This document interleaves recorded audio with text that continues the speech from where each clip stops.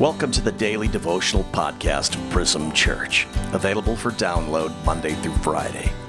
Hi, I'm Pastor Chuck Ryer of Prism Church in Pasadena, California. Our ambition is to encourage you to pray daily and reflect on God's presence in your life. As we contemplate the truths of the gospel, study the attributes of God, and meditate on the promises of God's Word, our hope is that we'd reflect these beautiful realities to those around us, and at the same time, refresh our own souls. August's readings are from the classic devotional, My Utmost for His Highest, by Oswald Chambers. As well, during our concluding prayer, we'll be specifically mentioning one aspect of our corporate church life. Today's devotional is entitled Chastening. Our scripture reference is from Hebrews 12:5. Despise not the chastening of the Lord, nor faint when thou art rebuked of him. It is very easy to quench the Spirit.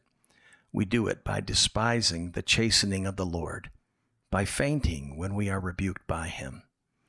If we have only a shallow experience of sanctification, we mistake the shadow for the reality. And when the Spirit of God begins to check, we say, "Oh, that must be the devil." Never quench the Spirit, and do not despise him when he says to you, "Don't be blind on this point anymore. You are not where you thought you were. Up to the present, I have not been able to reveal it to you, but I have revealed it now." When the Lord chastens you like that, let him have his way. Let him relate you rightly to God. As it says, nor faint when thou art rebuked of him. We get into sulks with God and say, "Oh, well, I can't help it. I did pray and things did not turn out right, and I am going to give it all up." Think what would happen if we talked like this to any other domain of life. Am I prepared to let God grip me by his power to do a work in me that is worthy of himself?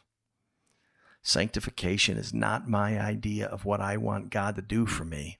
Sanctification is God's idea of what he wants to do for me. And he has to get me into the attitude of mind and spirit where at any cost I will let him sanctify me wholly.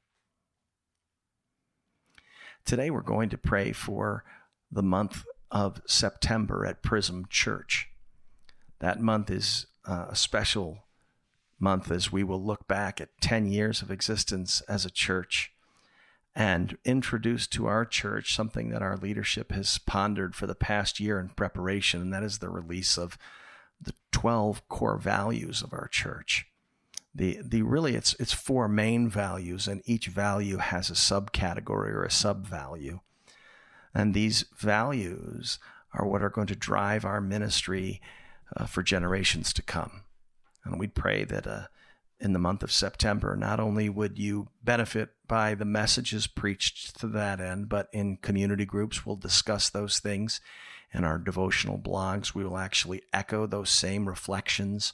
We're going to think back about how these 12 distinctives have actually shaped our congregation and our mission.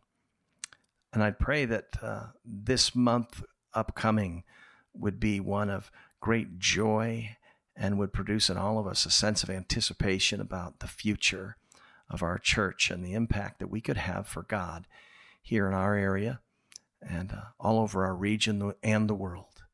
So let's go before the Father together.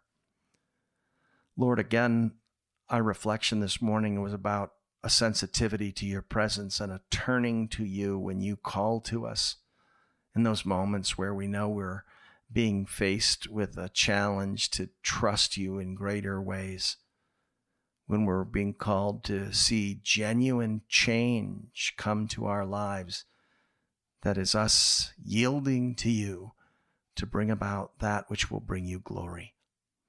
Father, would you give us grace to simply yield, to not be like a wild horse or a mule that has to be used a bridle and a bit to control them? Would we be one that was ready to listen, ready to follow? Jesus, we praise you and thank you for what you want to do in our lives. And in particular, we're going to thank you for what you want to do in our church.